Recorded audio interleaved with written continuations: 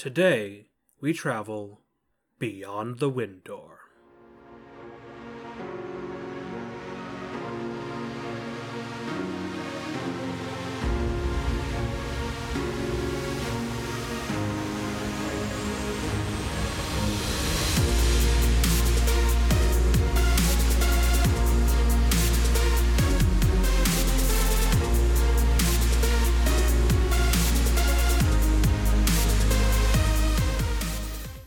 I did want to move on, but it occurs to me that we can't actually move on to the giggle before we address the elephant in the room, which is that Wild Blue Yonder ends with the final scene with Bernard Cribbins playing Wilfred Mott.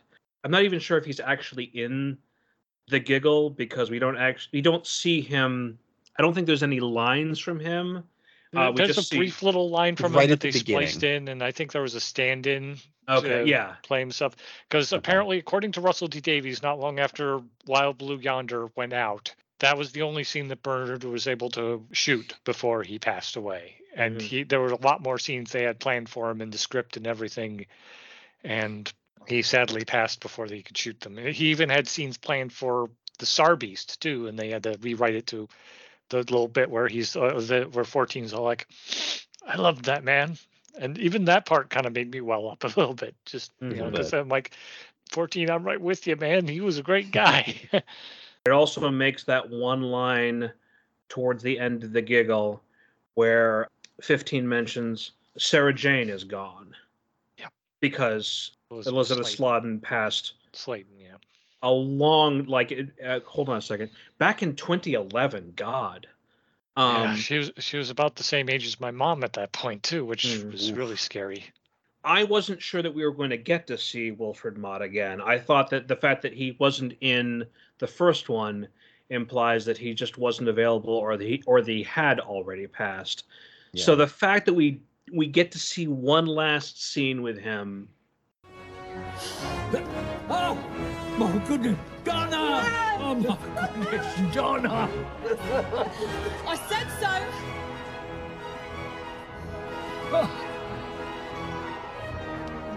Wilfred Mott. Oh, now I feel better. Now nothing is wrong. Nothing in the whole wide world. Hello, me old soldier. I never thought I'd see you again after all these years. Oh, Doctor, that lovely face. It's like springtime. Yeah. He dies like a couple days after the airing of the episode. No. He passed well before. He shot the scene that you see in Wild Blue Yonder, and that was the only thing he was able to shoot before he passed. So he'd been dead pretty much a year before this episode went out. So this episode was released posthumously. I did not realize that. Yeah, he's been gone a while, unfortunately. I've been trying to follow the news of new actors, Yeah, fair enough. And stuff. So but yeah, so he'd been gone a while. Well, unfortunately, very bittersweet, but I'm glad that they got that one last. I think it was important to Tennant as well. Like you can see a little bit of the crossover there in terms of how happy 14 is, and therefore David Tennant is to see Wilfred Mott be able to join them again. I think there was like some sort of promotional picture that had the three of them posing in shot during production. It's a wonderful picture. It really is. All right, so the giggle. Kate Lethbridge Stewart. What do we do this time, Doctor? How do we fight the human race? Something entered this world. Oh, but he is recognizing me. Who is he? The one who waits. Open fire! Why does it have to be this? Your fight is with me!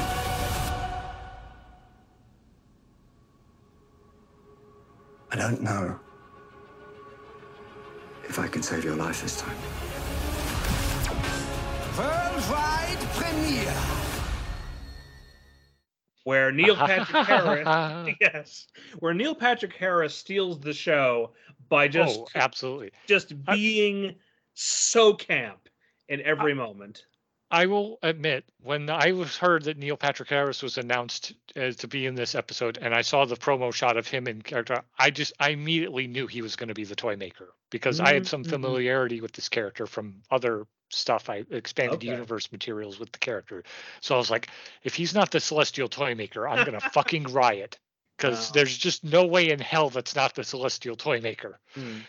Now, granted, we named him to the toy maker because Celestial, while it does have that terminology of being, space, involving space and everything, he was originally called the Celestial toy maker in the original 1960s serial because Michael Gough, who played him Alfred in the Tim Burton, Joel Schumacher Batman movies, for those wondering. Oh, really? Okay. Yeah, it was one of his early roles, way before he played Alfred. But anyway, he was dressed up like a Chinese Mandarin, basically, in this kind of thing. And Celestial was, at that time, a term that's associated with Chinese people, and it has since become a racist colloquialism.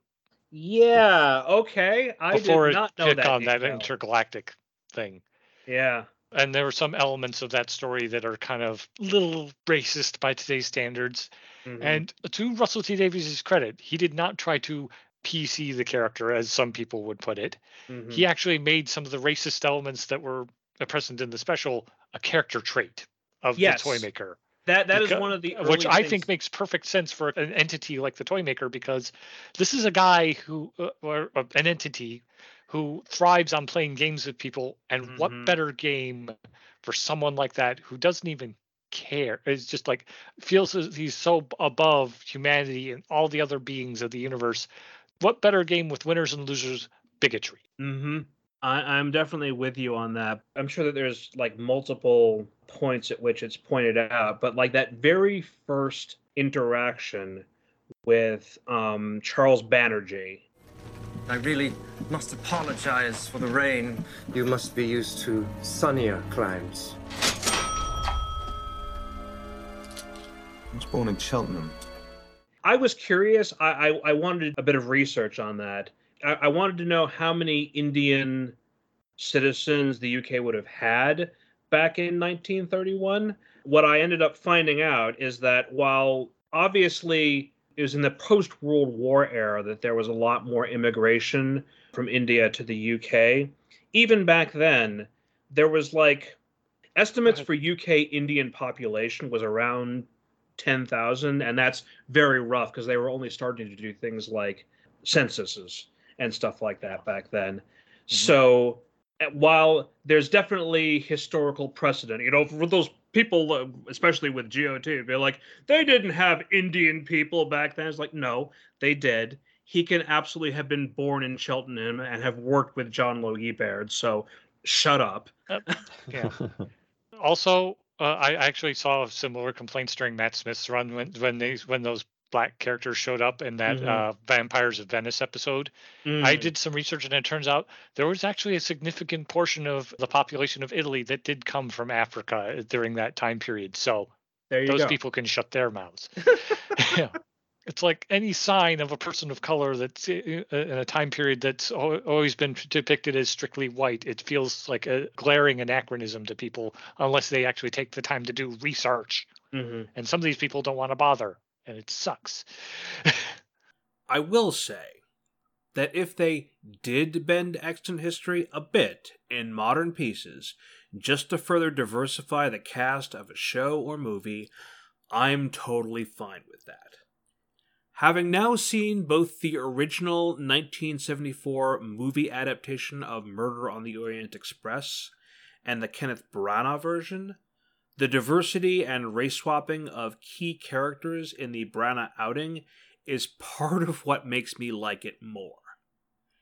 And it integrates very well into the story by potentially making racism a component of that story.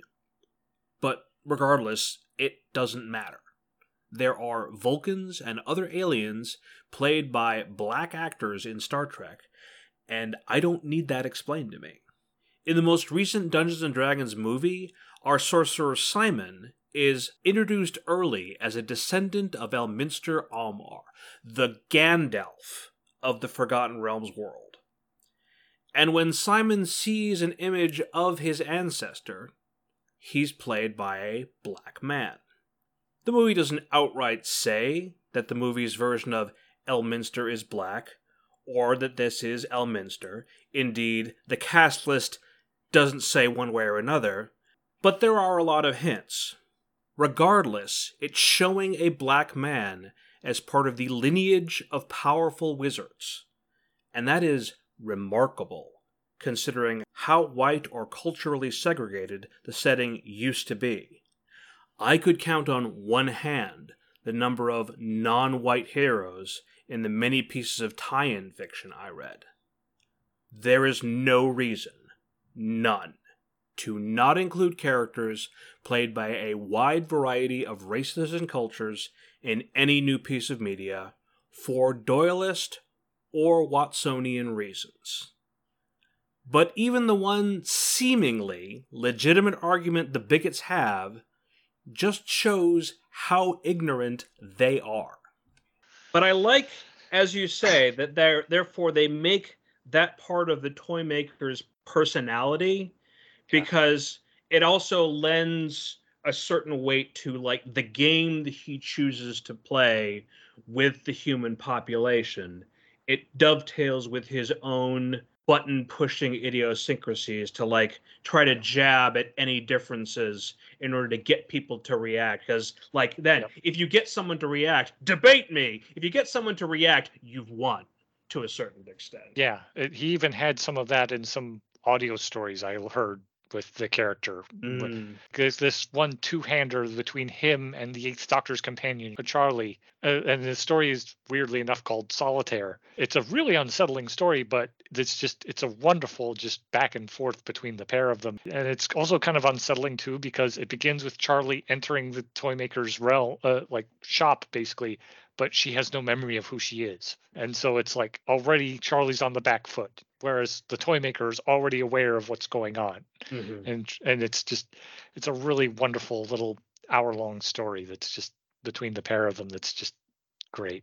It seems from a little bit of the research that I've been doing that Doctor Who has been doing its best to pull in old actors and old characters reprising previous roles, whether we're talking about like some of the old doctors showing up, as you mentioned, Tom Baker as the curator in Day of the Doctor, but also apparently pulling in, like in the case of the first Doctor, of course, they had to get a lookalike to play him at various points during the last few years. To be clear, for those not in the know, the actor that played the first Doctor, William Hartnell, has been gone for quite some time. Even in one of the last times he appeared as the first Doctor, the crossover episode called The Three Doctors, Hartnell was in failing health and had all of his scenes shot separately. That was in 1973, and he later died of heart failure in 1975. I only bring it up because the first Doctor has only been recast sparingly, using old footage whenever possible. In more recent years, they found an actor to reprise the role, not only for the show, but also for Big Finish audio dramas, one David Bradley. To date, he is the only previous Doctor that they have recast like that. I personally don't have a strong opinion on recasting old incarnations of the Doctor, though I can see why they did so for Hartnell's incarnation, especially if they went back to questioning his origins during Jodie Whittaker's run. I remember finding a specific scene with Whittaker's Doctor where they brought back McGann and Sylvester McCoy at one point. I fanboyed seeing McGann in there because I met that guy and he was just, and also I just love him as an actor. So it's just, I'm like, I'm glad to see you on screen again. Also, there's that wonderful line where it's like, why aren't you wearing a robe? It should be like, I'll wear whatever I want. Thank you very much. Sorry, why are you not wearing? I don't do robes. There's always one. Has to be different. I am a manifestation of our consciousness. I can wear what I like. And that's very 8, actually, in the audios, especially. You know, he's very standoffish like that sometimes. But because I don't know enough about older Doctor Who, and I'd never seen her in anything before. Bonnie Langford's return as Melanie Bush was she a was revelation. A bit of a controversial companion, and companion of the 6th and 7th Doctors was used controversial in the sense that people were thinking the show was being sexist because they initially built her up as this really great computer genius character, then dissolved into this companion who was like, "What do we do, Doctor?" and screaming at monsters and all that stuff. The audios actually handle Mel really well. Like there's a one audio story that involves the 6th Doctor and Mel facing off against Davros, creator of the Daleks, but there's very minimal Dalek influence on the proceedings. Mm-hmm. And there's a moment where Mel has had enough of Davros's bullshit and sicks these like robot things on him, and it's like, wow, don't fuck with Mel.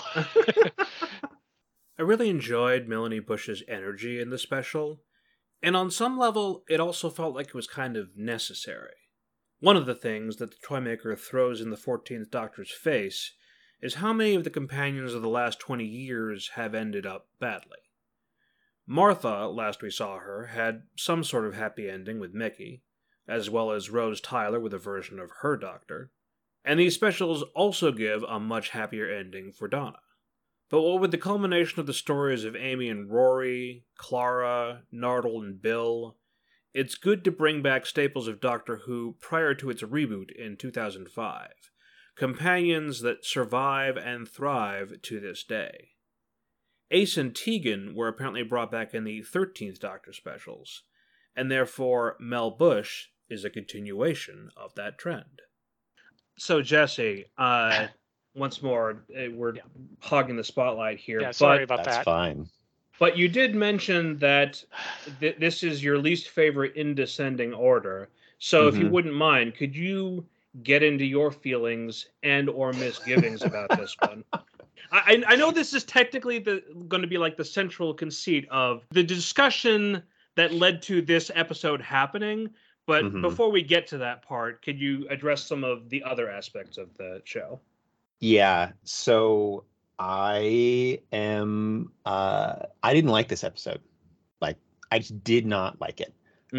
I think that the Toymaker was not compelling to me in any way. I thought that Neil Patrick Harris did a good job, but I didn't like it. Like, I didn't like him in it. He did the best that he could with what he was given, and he's a phenomenal actor.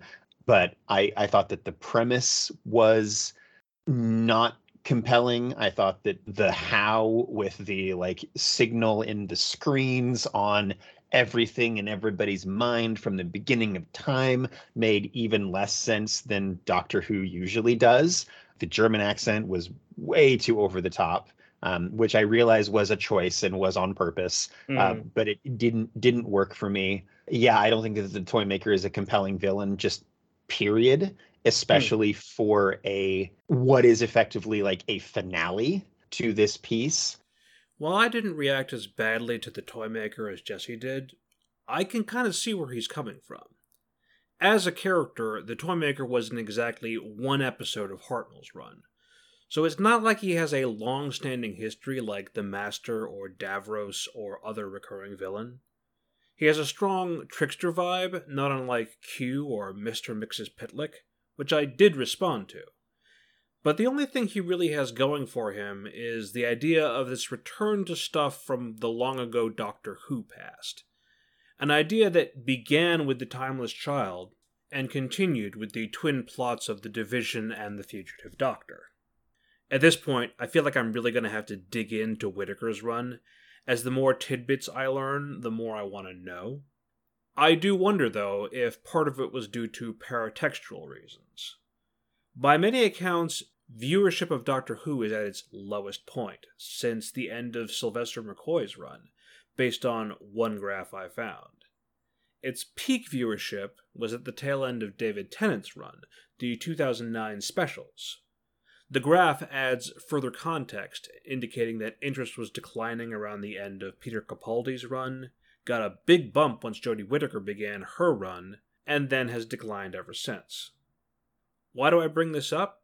For those that were watching the 2022 Whittaker specials, the final episode of that ostensibly already gave the audience a quintessential Doctor Who ending, facing off with the newest incarnation of the Master.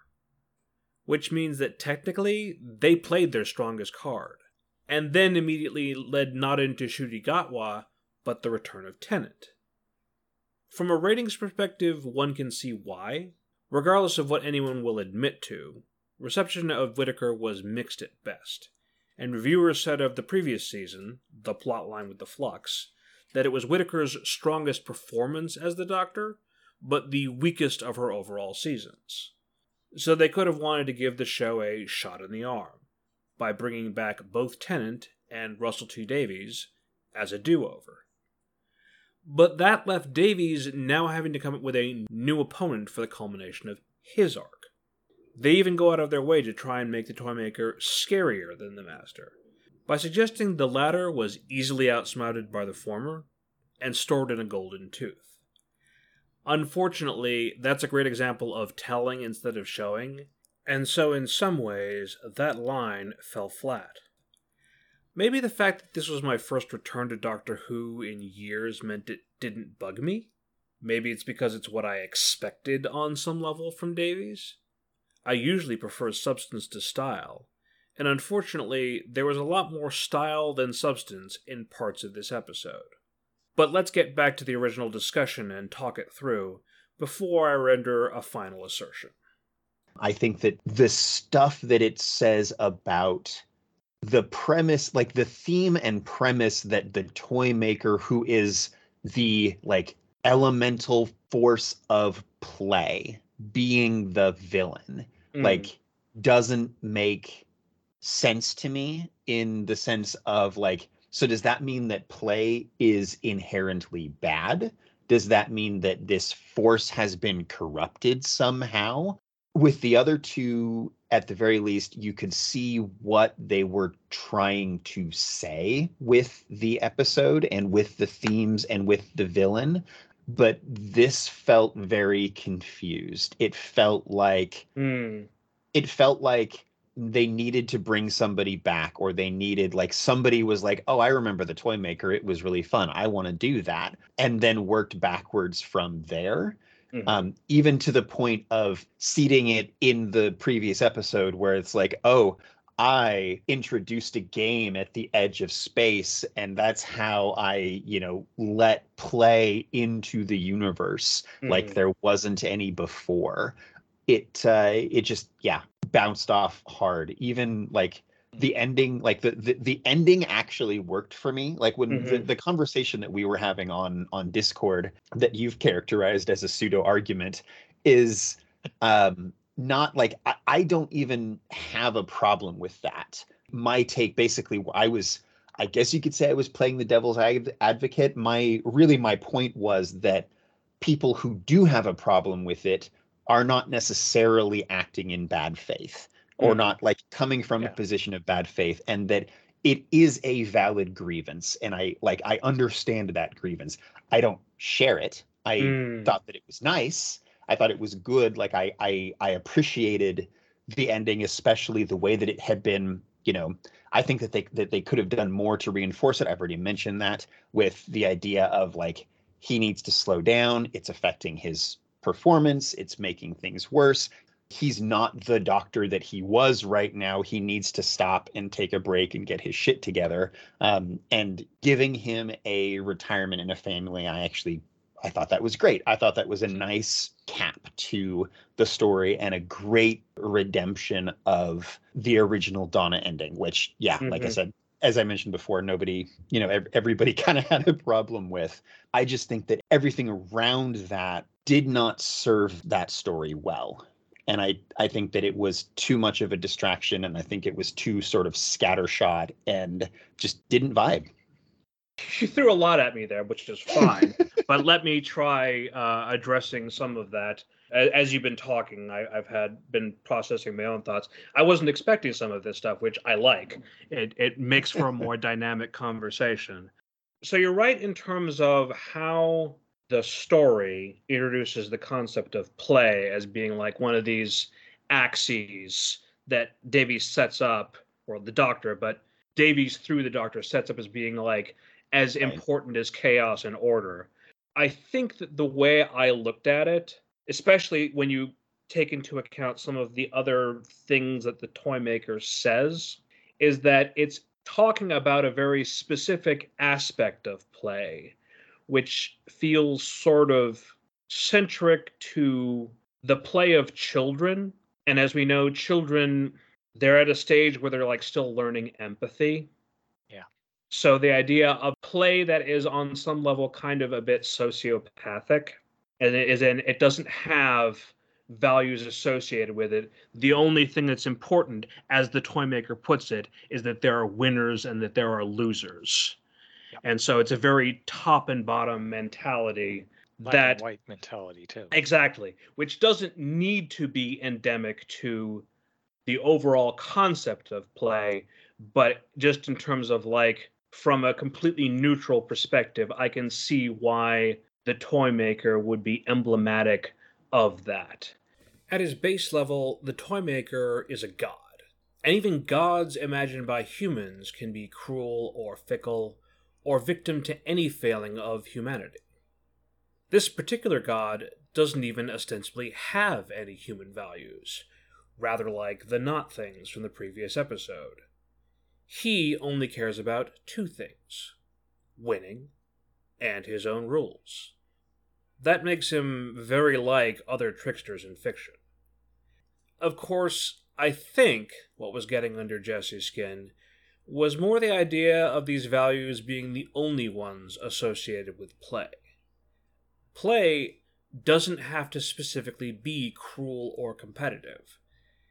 And the idea that the Toymaker is an avatar of play defines play in a negative way. That I do get. The truth is, the idea of play doesn't feel like it was given enough room to breathe. There is something in there that could have been explored, just not in an hour-long special. I can see how play could be considered a median point between chaos and order. Games have rules, and therefore there is order. But those rules only define the game within a certain scope. Therefore, anything that is not expressly forbidden by rules is the realm of chaos. But these aren't text in the special. This is after-the-fact musing by me. All we actually have is what is said, so the text of the film can definitely feel short-sighted. Especially when the earlier episodes were tackling the LGBTQ spectrum, and now the Doctor brings up non-binary as a concept again, but we only get a single third thing to add to the mix. As we've already gotten into a little bit, he is constantly putting himself into situations where he is playing some sort of game with whoever he's interacting with and trying to come out on top, which is part of the reason why he can't deny an offer to play a game. Why that's the thing that the Doctor... and that's been a thing of his character since his inception, really. Mm-hmm. Speak about Jesse's criticism of the German accent and the fluctuating voices he does. Well, in the original, from what I understand it, I've never seen the original serial. I just know knowledge based off of what I've read about it. The Doctor managed to overcome the Toymaker and escape his realm in the first time round by imitating his voice in order to cause the realm to collapse in on itself. And he's one of those entities that will survive that because, death is boring, to him. Like, death is an inconvenience for him, Is that going to be hard to do? No, it's going to be super easy. Barely an inconvenience. Oh, really? And so I'd like to think that his fluctuating voices in this particular instance was him to kind of try to keep the Doctor off balance and offset that as a protection measure. That makes sense. And it was obviously all of the different accents were affectations anyway. I just found them grating. Mm-hmm. Well, that's all right then. Sorry, I had to. I had to throw that in somewhere. Yeah, absolutely. I'm sure that was on purpose, but it didn't. Just because someone is annoying on purpose doesn't make them less annoying. And that's totally fair. I respect that. There's been some characters in certain movies who are annoying on purpose that I'm just like, fuck off. So it's a very Jim Carrey as Ace Ventura vibe. Yeah. Yeah, except nowhere near as transphobic, thank God. Yeah. Well, no. No, obviously not. No, the exact opposite of that. But in terms of like, there are people out there that love those old Ace Ventura movies. Yes, exactly. So I used to be one of them. That's why I'm making the noise like I am. Okay. Yeah. I would also kind of just take issue with the idea of play being a fundamental force of the universe. Mm. And I can understand that. And winning and losing being this elemental thing where, to my mind, one could argue that play is not necessarily a strictly human thing because animals play. Non-sentient beings, they play without any problem. But like winning and losing is a fundamentally human thing. And like I would go so far as to say that play is not universal, especially as a fundamental force. That like how many times it's been attributed to Einstein that God doesn't roll dice. God does not play dice with the universe. Yeah. Right, exactly. One could argue that the universe does not play. So like play as a fundamental force doesn't make sense to me. And I realize that Doctor Who isn't about making sense. Yeah. But it just like I kept bumping. It's one of those situations where you mentioned it in the beginning, Greg, where we need to have some level of consistency and some level of authority when we're talking about subjects, so that the audience isn't focusing on that and they can focus on the story. And I spent the whole time, this entire episode, just bumping against every facet of the Toymaker and his whole premise, going like, why does he do that? Why is this here? I don't like this. This doesn't make sense. God, this was a character who was created back in the 60s when they were just still throwing shit at the wall, trying to figure out the feel of the show. So, sure, but so were the Daleks, and they made the Daleks awesome. Yeah. Although I will admit, one of my favorite little correlations I found when I was doing some research on the Toymaker is that the original Celestial Toymaker serial was originally going to be concocted as a regeneration story for William Hartnell before of his health problems and everything, but he was still well enough to kind of complete the story and stuff. They had to retool the regeneration thing to the later story that debuted the Cybermen, the 10th Planet, I think it was called. And yet when they bring him back here, now we've got something else. It's still a regeneration in a way, so it's like almost like a little payoff to what the original intent was back in the day, which I thought was kind of nice. That is. I would point out that the Daleks unfortunately are not always awesome. Consider the Skittles Daleks that were introduced at one point. I like them, but I understand. Yeah. But at the same time, when we talk about you can't take Doctor Who too seriously, the plot point that I immediately always comes to mind is the Daleks take Manhattan. I mentioned that briefly in a conversation with Kevin in the past in terms of like, lightning passes through the Doctor's body and that changes DNA. What?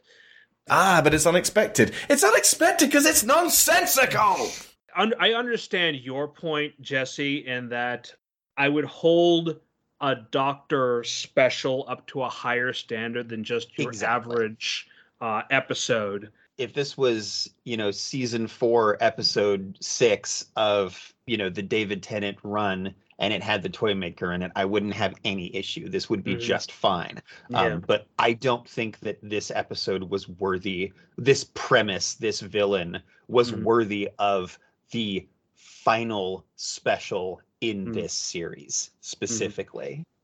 That's understandable. Although I thought it was just I didn't have a problem with it, probably because it's like a big deal since we've seen this villain on screen, and plus it's the 60th anniversary. You also have a different connection to Doctor Who than I do. Yeah, fair. So that makes total sense. Like I'm not saying that the two of you are wrong for liking it. I know. It just didn't resonate for me in any way because I have no connection to the Toymaker. So seeing I didn't get to be, I wasn't like, oh, it's the Toymaker. I was like, all right, who's this? Fandom is kind of a weird spectrum on its own. Listening to some of Jesse's very valid arguments and feelings, there are elements of how I remember Alejandra reacting to The Empty Child and The Doctor Dances. And she was a newcomer to Doctor Who, whereas Jesse and Kevin are in some ways much bigger fans of this IP than I am. They made the effort to stay current on all the new media, after all. Some fans will go out of their way to explain perceived or real inconsistencies. Some of them will notice fridge logic much quicker than others. Some fans have their own pet peeves, or specific things that they care most about that the media fails to address in a way that they want. And a lot of the time, none of this actually matters, because the majority of audiences won't care, due to not thinking about it that deeply. Does it sound good in the moment? Then that'll do. As Alejandra put it, sounding clever without actually being clever. But Jesse is right. When the specials are carrying this much weight regarding this doctor and Donna and all the stuff discussed previously, getting the details right is more important. It's part of the reason members of the School of Movies community were so disappointed by certain aspects of Infinity War, as it relates to Thanos and Gamora, or Endgame as relates to Fat Thor.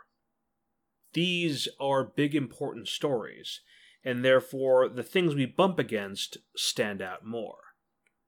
I was recently rewatching Avatar The Last Airbender for the first time with Maureen, and in Book 3 suddenly had a major issue with the character of Mai that M kinda had to talk me through. That was my sticking point, and it's only through a lot of conversation and analysis that I came to some kind of peace with it. But it's because of Maureen's interpretation that was possible. The show didn't necessarily give me enough to work with on its own. But that's just my experience. We're all going to have our own experiences.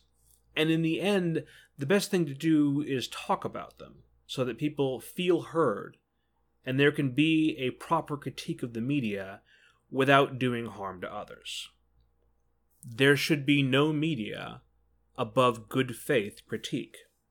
Honestly, I seesaw to one side or the other. I like, and we'll talk about it in a moment, I like the giggle primarily based on my enjoyment of Neil Patrick Harris being a ham, because he's clearly having so much fun with it. That whole spice up your life sequence. That song is actually very appropriately picked, because apparently there was some lyrics in there that are considered racist nowadays, so it would make sense that the toy maker would pick that song. Wow, okay, fascinating. I did not... I can't remember the exact lyrics, but I remember hearing that song once and hearing one of those lyrics that I'm like, oh, that sounded kind of racist, and then hearing it in this episode, I'm like, oh, of course the toy maker is going to pick this song, isn't he? The lyrics that Kevin are referring to are in the second verse, and therefore it's also the verse that is talked over a great deal in this special, probably for good reason. To lay it out, yellow man in Timbuktu, color for both me and you, kung fu fighting dancing queen, tribal spaceman and all that's in between. I maybe get that it wasn't intended to be offensive? Maybe. But in this day and age, it sticks out like a sore thumb.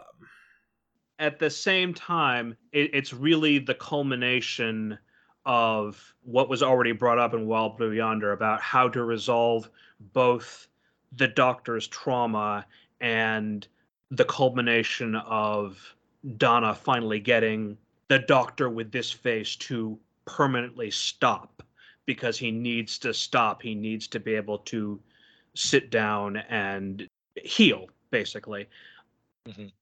But in terms of like problematic or parts of this episode that didn't land with me, the biggest thing, and there's an irony here because Moffat is currently trying to do something similar with the show that he is doing about cancel culture. Ooh. Yeah, whenever cancel culture is brought up in a media context, I always sort of grit my teeth a little bit, because this can be handled very badly. And I don't know that this episode addressed it very well. And the only reason it didn't bug me more is that it was a version of like a name drop and didn't get too heavily into actually addressing that idea. It's really just that I felt like Okay, you brought up that bugbear. Are you going to address it properly? No? Okay, moving on then. Because it means something very different depending on whether you're talking about people with power or people without power. There's a whole conversation that can be had about this that I don't feel up to addressing. But in short, it takes a lot to make someone powerful actually go away. Sure, the system punished Harvey Weinstein and Bill Cosby long after they had done the maximum harm possible. But a lot of people that we rather didn't still have a platform and still have fans, either in spite of or because of their beliefs and behavior. Meanwhile, people with power can use their fans to chase critics off social media and harass them even beyond that. Or the mob itself can turn on someone unfairly. It's not a level playing field. So I mistrust whenever someone with power wants to bring up the issue. So I really do come down somewhere in the middle in terms of like how much I enjoyed this episode. I enjoyed them primarily just off of the strength of the primary two movers and shakers, but then also I feel at least like this was a good introduction to Ncuti Gatwa's Doctor, which definitely gets followed up better in the Christmas special, I think, because I agree. we get a little bit of him here, but it's primarily to send off Tennant's Doctor. I was going to say, one thing I will appreciate is that he actually gets to interact with Tennant and everyone and everything, instead of just showing up at the last minute and be like, hello, roll credits. Yeah, like you see in a lot of regeneration stories. It's a really radical change, and I actually love that. There's a fascinating emotional impact, and I don't think that they've ever done this before. The Doctor hugging one of his incarnations.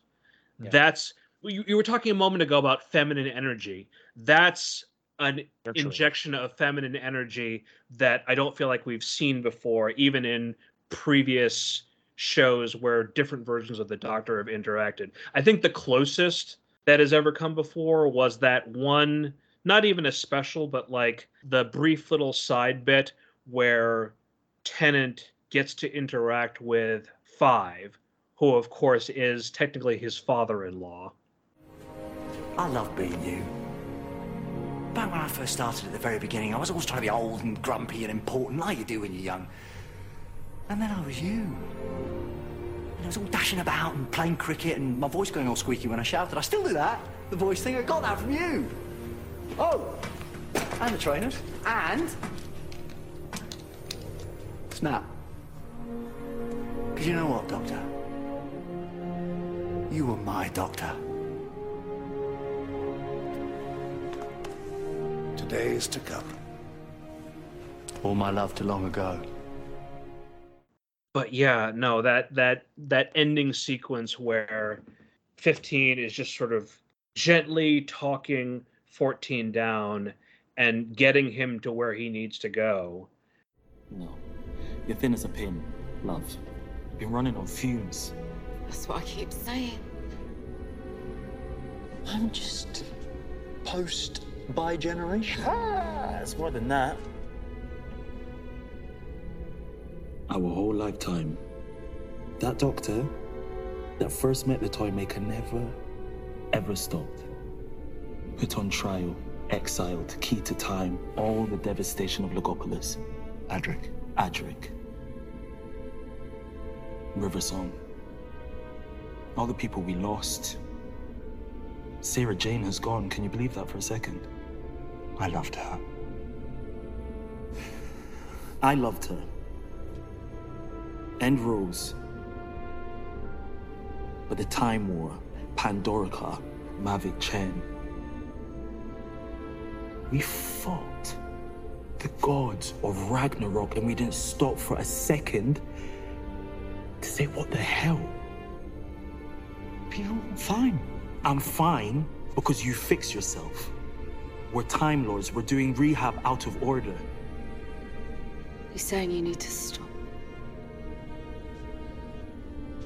I don't know how. I telling. Because you know what I did? When you went flying off in your blue box, spaceman? I stayed in one place. And I lived. Day after day after day. Would drive me mad. It does. And you keep on going. And that's the adventure. The one adventure you've never had. Because I've worked out what happened.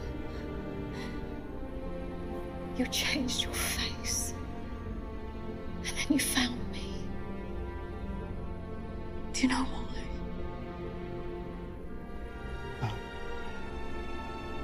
To come home. We're doing therapy out of order. A very that sounds like a Moffat line, but the fact Russell T Davies wrote it makes it even better. Mm-hmm. But that's also part of why, again, the whole with the people, as you were saying a moment ago, Jesse, that take issue with the idea of two doctors existing at the same time.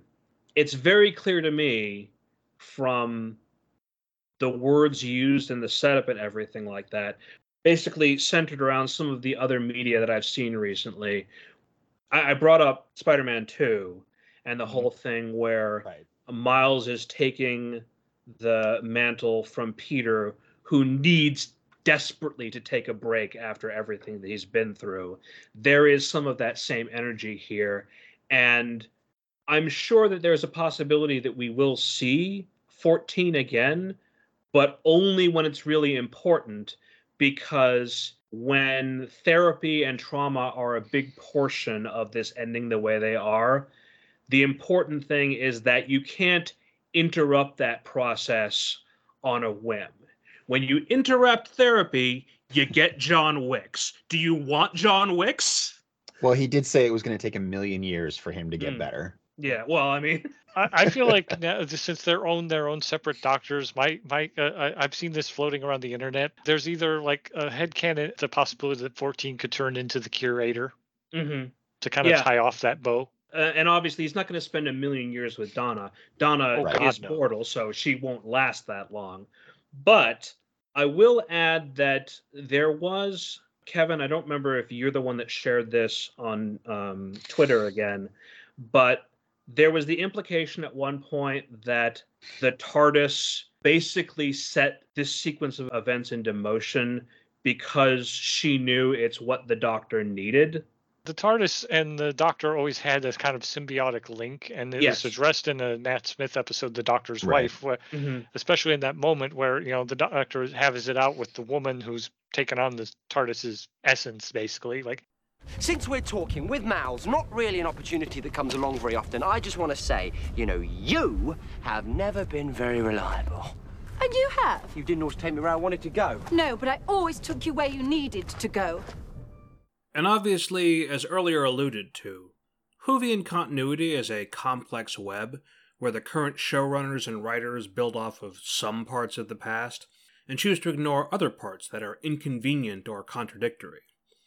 But the idea introduced in this episode has incredible metatextual weight, where the Watsonian and Doyleist explanations for why certain things happen in Doctor Who cross over. On one hand, you could easily say that the TARDIS runs on plot, and always has. But when you're as powerful as the TARDIS is, connected to all space and time, one could argue that a version of Clarke's law applies here. Technology sufficiently advanced is indistinguishable from magic. In this case, precognitive pattern matching looks like literary contrivance. 13 transformed into 14, and once that happened, the TARDIS may have helped to set the events of these three specials into motion with this outcome in mind. Like, to a certain extent, it's like, well, okay, I can't stop this from happening, so all I can do is to try and nudge it in the right direction. Exactly, nudge it in the right direction, which means that I'm also not worried about 14's therapeutic process being interrupted because his version of the TARDIS is basically going to assure, no. Even if you travel through time, I'm not taking you anywhere where you're going to have to be the Doctor again. You just get to be someone healing now. And in the meantime, the other version of the TARDIS be like, okay, I'm going to take 15 to all the hot spots to make sure that the universe stays together. Yeah, and it makes sense that 14 could now rest easy, assured that the universe is still in safe hands with his successor. I thought how Davies handled that was pretty well done, frankly. Mm-hmm. Yeah.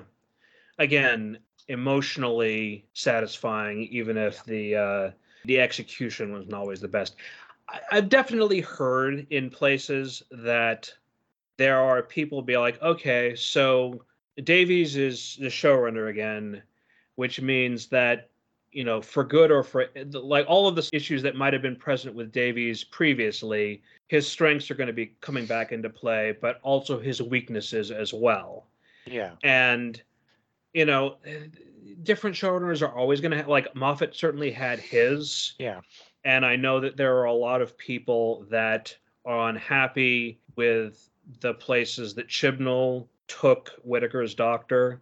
I haven't dived into any of those criticisms yet or anything like that because I've seen quite a few of them. Mm-hmm. I want to make sure that I'm getting good faith arguments, but I also want to. That's part of the reason, Kevin, why I wanted to do a Who homework with you is that as a big booster of the Doctor, I wanted to hear the good stuff. Yeah, I get that. But by the same token, because you just sort of have to take Doctor Who with a bit of a grain of salt. And when you hear Jesse and Kevin laughing here in a second, it's because they thought I made a joke, but I actually just forgot about the recent significance of grains of salt. I also just sort of, on some level, take it in stride. Like, if you're going to be a Doctor Who fan, this is what you're getting yourself into. It's not... been pretty much my mantra since I started watching the show, really. And even my mom, who watched a lot of Tom Baker's run and then tapered off after that, was like, just go with it. Just enjoy the ride. Right. And I'm like, I will. And it's not like other shows don't have this issue either. Star Wars, Star Trek, Marvel, DC, these are all franchises that have been around for decades that have fallen prey to bad writing, lazy writing, and continuity issues. In the case of Doctor Who, maybe the fact that it doesn't take itself too seriously helps ease tension, but having taken time to peruse both the good faith and bad faith arguments regarding recent Whovian discourse, I sadly fear that doesn't always work. Even I have gotten on my soapbox about Moffat's choices, and I also need to just let go of that, since it seems like there's genuinely some good storytelling during the time of the 12th Doctor that I missed out on. So we've been kind of tap dancing around it, Greg. Should we have that argument on, talk about, what the problems with, or, why somebody would have a problem with this ending, and see if we can kind of put that to bed? Well, okay, so as someone that enjoys Doctor, but is perhaps less invested in the Doctor, yeah, why don't you start getting into it, Jesse?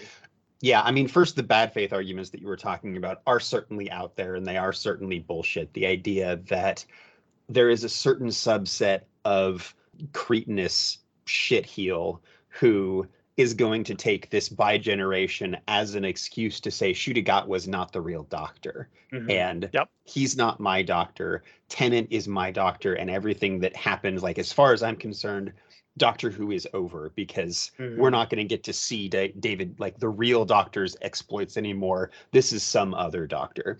And that's all garbage, and that's all bullshit. They're starting over with season 1. That is why I'm making this argument. Right. Yeah. That's not what I'm talking about. I think know, that I'm just saying. There is a valid argument to be upset or to not appreciate this ending. And that is similar to, you talked about Spider-Man 2, the video game. It's similar to me to what the arguments that a lot of people had with Tom Holland's Spider-Man, in that part of Spider-Man's fundamental defining characteristic is that he's on his own and he has to do everything himself. He, can't reveal his secret identity except for the times that he can, and then it gets erased or whatever. Who cares? But for the most part of his struggle is the fact that he has to do everything on his own. So the MCU Spider-Man bounced off a lot of people because, one, his friends immediately find out. He keeps bringing people into his circle and building up this support network. And he's got Tony Stark as this like mentor patron. So he's got like his suit is kitted out with Stark tech. Tony knows who he is. MJ knows who he is. Ned knows who he is. Eventually his mom knows who he is. And he's got, but go like, on. What did I say? You said his mom. It's Aunt May. I'm sorry. I mean, even though May. she's played by the immaculate Marissa Tomei, who is a lot younger than most depictions of Aunt May, it's still Aunt May. Which is like, it makes sense to me because an aunt should be your mom's age, not your grandma's age. I'm an uncle to an 8-year-old, and he even addresses me like by my first name, like MCU Peter addresses Aunt May by her first name, and I'm cool with it. Yeah, exactly. But like with this huge support network that he's built, his adventures don't feel like Spider-Man adventures anymore. They feel like some other superhero who has Spider-Man's powers. Hearing this argument always feels weird to me. Because while I have not been reading Spider-Man in an unbroken line since the 1960s, I have followed Peter for large swaths of time. And the idea that Spider-Man always works alone is wrong on so many levels. Does he often deal with much more powerful opponents and have to come up with diagonal thinking in order to defeat them? Absolutely. But the number of people Peter has worked with, several of whom even knew his secret identity, could fill a book. One of the first major story arcs I ever read was a team-up with Daredevil, one of Peter's standard allies who also knows his identity. Black Cat, Thomas Fireheart, Hobie Brown, Flint Marko, Eric Masterson, Flash Thompson, Doctor Strange, Wolverine, and Johnny fucking Storm. Oh, and bringing up the Human Torch, Peter has been both a member of the Fantastic Four and the Avengers. At one point, Mary Jane and Aunt May were living in Stark Tower, which was around the time the idea of the Peter and Tony mentorship first originated in the comics, making the MCU version an idea borrowed from there. There was once a monthly comic book called Marvel Team Up, which was almost exclusively Spider-Man teaming up with other heroes. And when the 90s introduced a slew of new heroes like Darkhawk, Sleepwalker, and the New Warriors, a team-up with Spider-Man was often one of the first things they did.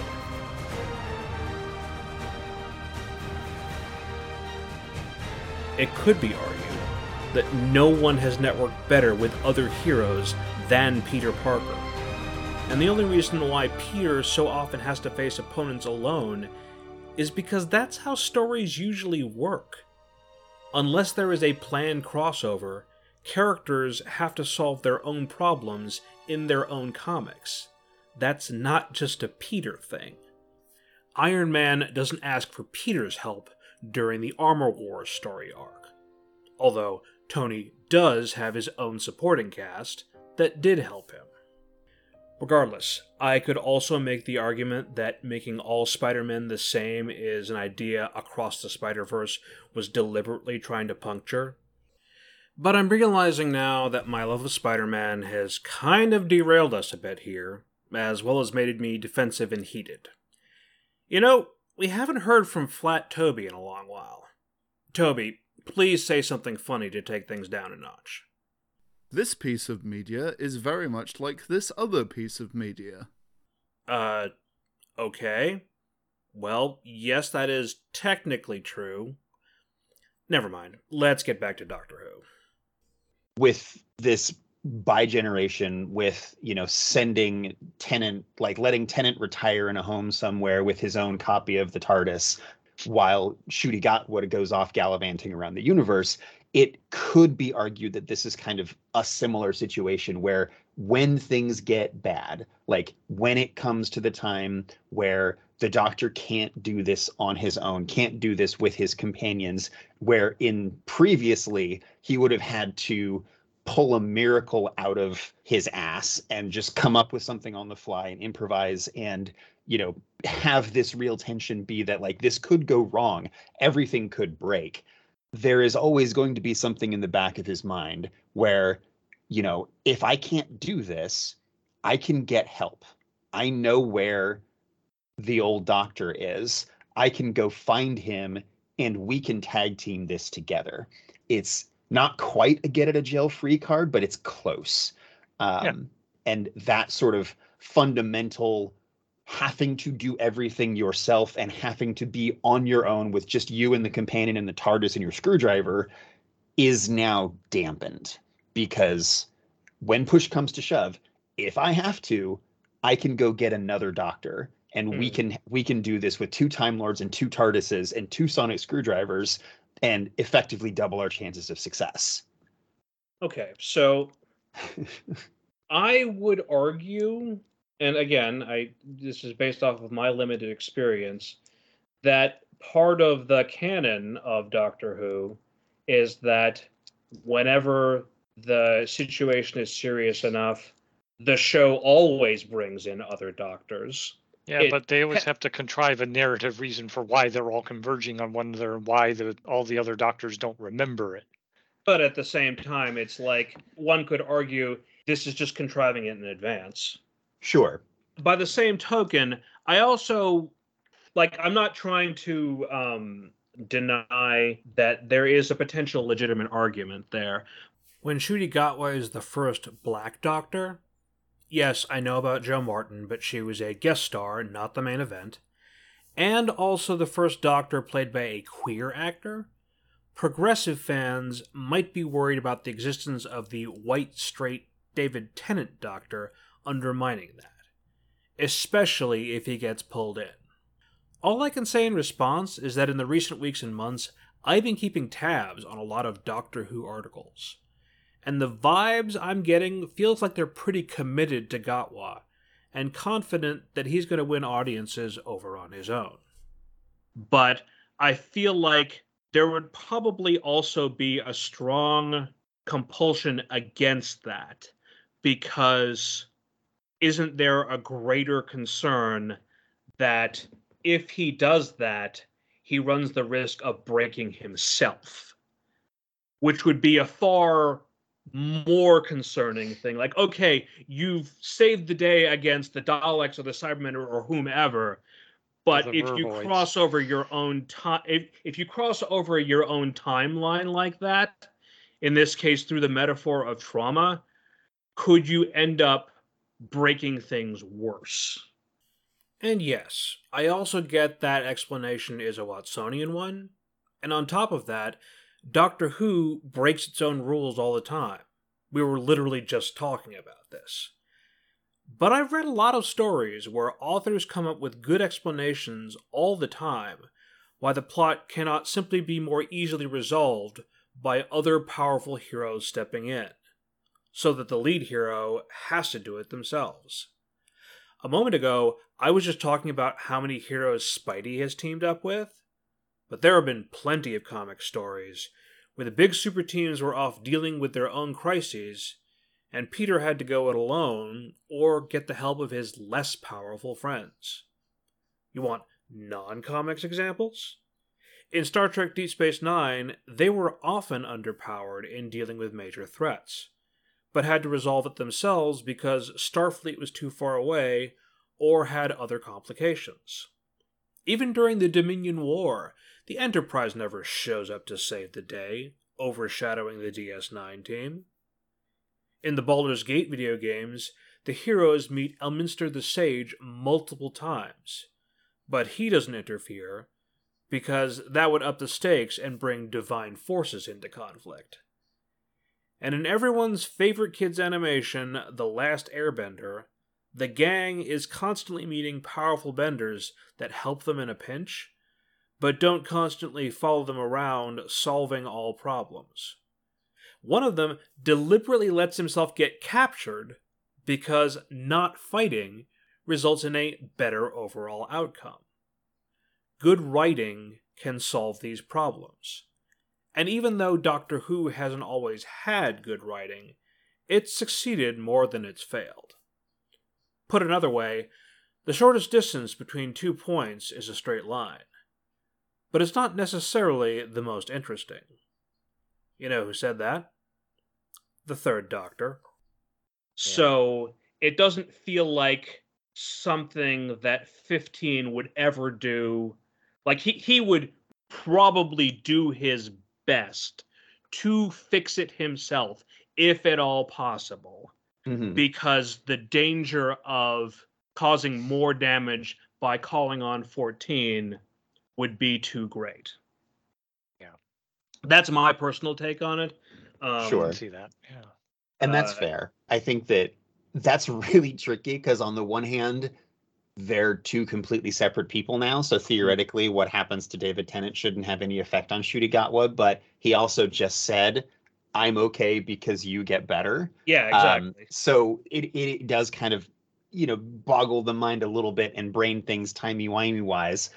They introduced that idea in The Day of the Doctor. Like, that was supposedly how they got out of it, that the War Doctor starts up something that continues on to, like, be incorporated in the 11th Doctor's sonic screwdriver. Sonic screwdriver, even though technically they're all in the same room and no time should have passed. So again, as you say, timey-wimey.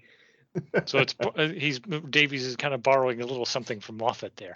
Yeah, exactly. Yeah, which I don't mind because writers will crib anything from anyone if it works. If an idea for somebody, if it works. I mean, Davies cribbed some stuff here and there from other writers when he was under his first time as showrunner too.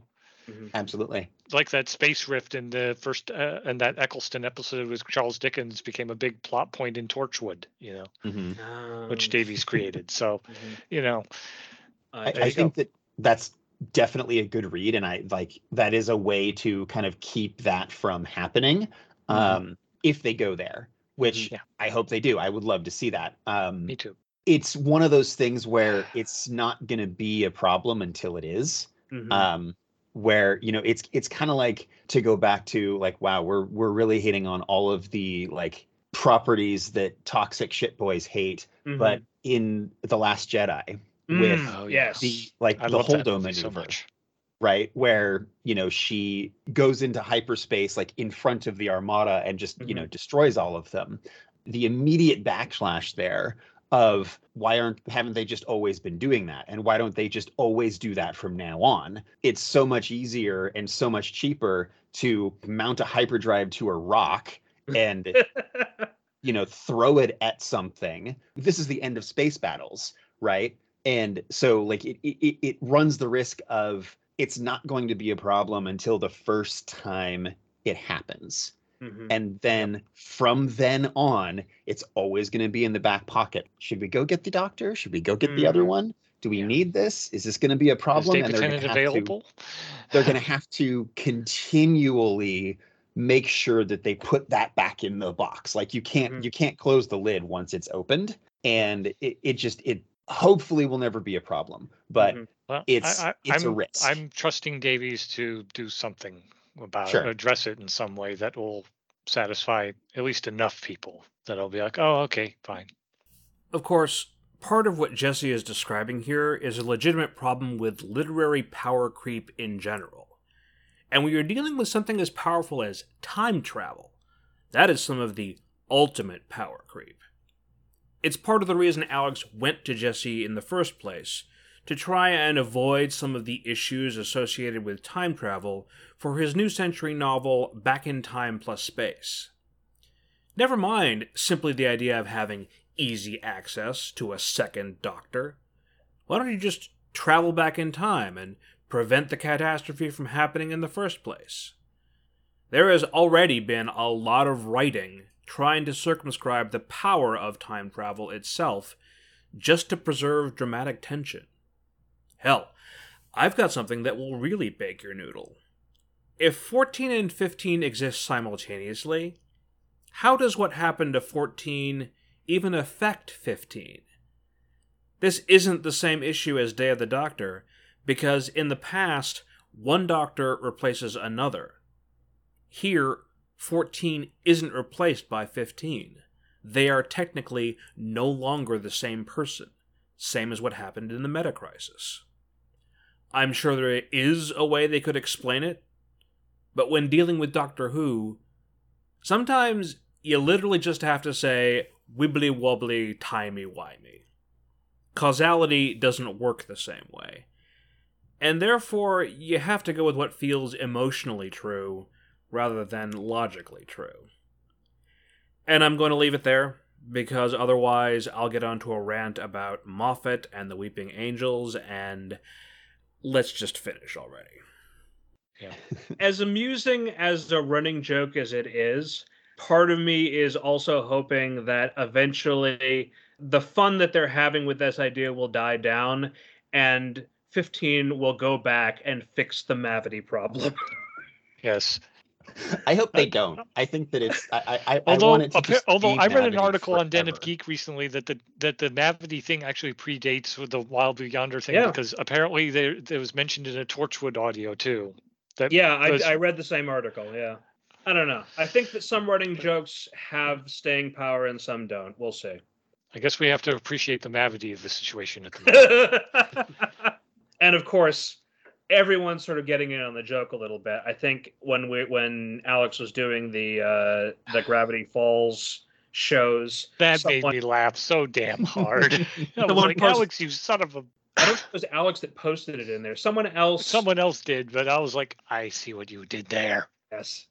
Well, but they're just sharing it on the Discord. Someone else is the one that actually made the alternate Gravity Falls open and then changed. I know, it's wonderful.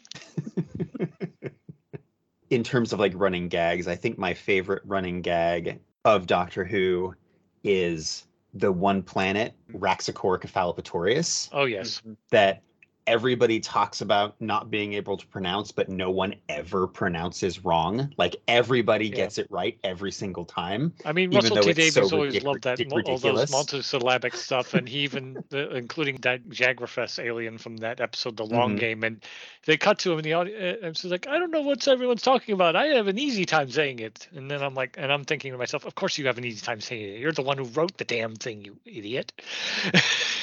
Also, I want to see the number of takes it took for them to pronounce it correctly on camera. Right? Especially Simon Pegg in that episode.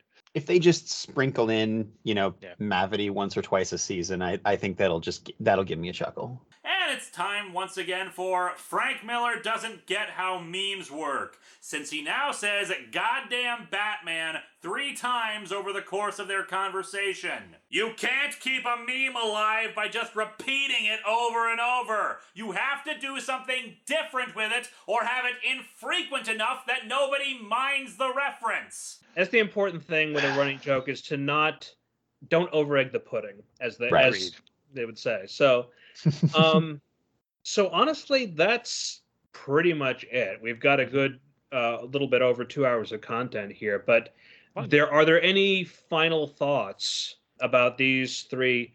Did we want to get into? I know that you've watched the Christmas episode, but Jesse, I've seen it, yeah. But I mean, I enjoyed it. But I wanted to mention one last thing about Star Beast I didn't get a chance to mention. But the actor who plays Donna's husband, I'm glad they brought him back, because he just brings this totally unfazed Phil Coulson-esque energy. That is so just wonderful. I love characters like that. He just plays it so well, especially that moment where the Meep is there's this kerfuffle going on and everything, and he comes in and he's like, Daddy's home, and then he sees all this chaos going on, and he's just like, something smells nice. And it turns out to be that tuna curry thing that Sylvia was making. It's a good concept in terms of any ridiculous situation needs one unflappable person that goes, okay, I guess we're doing this now.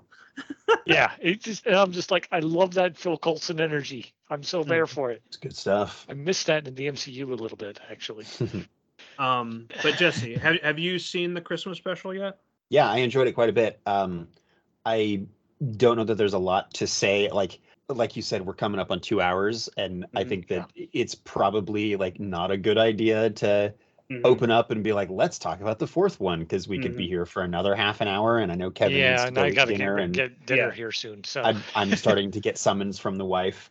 I enjoyed it. I'm really, really looking forward to Ncuti Gatwa's season. I did forget to mention when we started talking about the third one, and somebody had mentioned earlier Chibnall's tendency to sort of bookend themes and lines and sort of, open and close sort of symmetrically. I really appreciated how sort of at the end of the first special, Rose, like after they had let go of the energy, Rose is like, I think for the first time, I'm finally really me. And then the Doctor echoed that after the Bigeneration when he comes back, and Ncuti Gatwa was like, I'm me. I'm really, really, finally, really me. I'm like, I see what you did there. Yeah, that was a nice. I mean, Davies did that a little bit too, to some degree, which in his first era, which I really appreciated. A little bit of verbal continuity. Aside from, as you say, really enjoying the Christmas special, the only reason I didn't have strong feelings about including it in our discussion is that it's very much like the beginning of something rather than thematically specific to the first three specials. I'm very curious to see where Gatwa takes his Doctor, where Russell takes 15, and what they start getting into, what they start doing with his energy, and what they want to do with Doctor post the flux and the specials and everything else. But that's the extent of my thought, is being, okay, this is our beginning. This is our new companion. Let's see where we go with this. Really like the Doctor. Really like Ruby Sunday. Looking forward to... Ruby's awesome. Looking forward to seeing more. And I think that'll do it. It was wonderful having both of you on and having some fresh energy. To be back. I like being able to intersperse non-New Century content with New Century content. I think that's what helps keep things fresh a little bit, because doing this for 4 years now. So thank you for helping me do that. And if there's anything else that comes up that that I feel like I want to talk about, and you would be interested in bringing your own insights and feelings and everything to, then I'm sure we'll have you back. Can't wait. Be more than happy to. I don't think I have a sign off for Beyond the Windor Solid yet. We're eventually going to cover everything everywhere at all at once. So from a certain standpoint, love it. It's all a multiverse. So we'll see you around the multiverse. Well, I close out my YouTube videos with "See You Around the Fourth Dimension," so nice. Very appropriate. And that's another one in the can. Other than doing the promised Who homework episode, I can't promise that we'll be coming back to Doctor Who much. When I originally took up the call of Alex and Alejandro for the horror homework idea, there was no intent to turn it into content.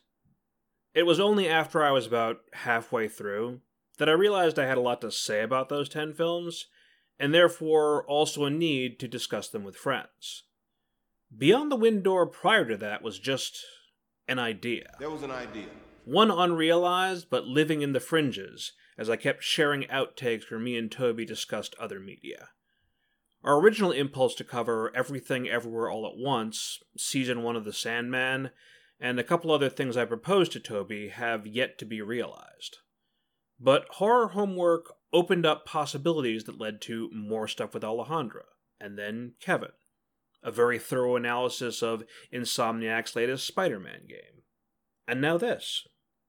Beyond the Windor is not a mission statement in and of itself. Not like our New Century shows, where our show is me and Toby processing a piece of media we love, and therefore need to talk more about. New Century is pretty good. Oh, yes, Flat Toby, well done. But as I was saying... I agree with you, Greg. What do you mean you agree with me? I didn't say anything. I disagree with you, Greg. That's not what I meant. Excuse me, I think Flat Toby has malfunctioned. Let me see. Let me just get out the... Fuck's sake, this was supposed to be a minor gag. Why did I put so much effort into a Toby replacement? Have I told you about the cool thing my wife did today? Yeah, that's right. Reverse the polarity. Uh-oh. Exterminate! Exterminate! Flat Toby! Disable! Code word! Petrichor! Fucking hell. And I thought ChatGPT was bad. Why the fuck did I even install a Dalek claw that could strangle me? Well, folks, that is the first and last time I'm going to replace Toby with an AI. Until next time, here's a word from one of my favorite comedians from across the pond, doing his version of the Doctor Who theme. Tonight's show is a little different. Tonight's show is about a man who's not really a man. He's a doctor, but he's not really a doctor. Like Dr. Phil, but awesome. Most people in the United States of America have not heard of him. He's just like me in that regard. Who is he? He's the Doctor!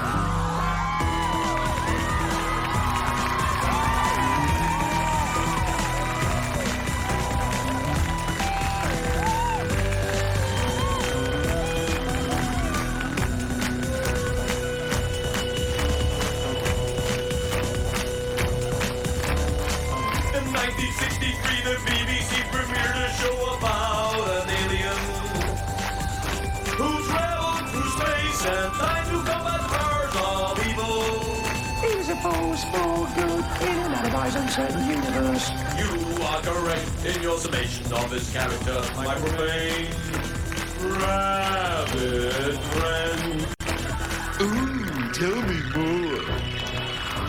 The show will be running in Britain almost 50 years, with many different actors in the role of the Doctor. The Doctor doesn't die, he just regenerates. The crocodile alligator speaks the truth. One thing is consistent though, and this is why the show is so beloved by geeks and nerds. It's all about the triumph of intellect and romance over brute force and cynicism. Intellect and romance over brute force and cynicism. And if there is any hope for any of us in this giant explosion in which we inhabit, then surely that's it. Intellect and romance triumph over brute force and cynicism. Right, Doctor? Absolutely, Craig.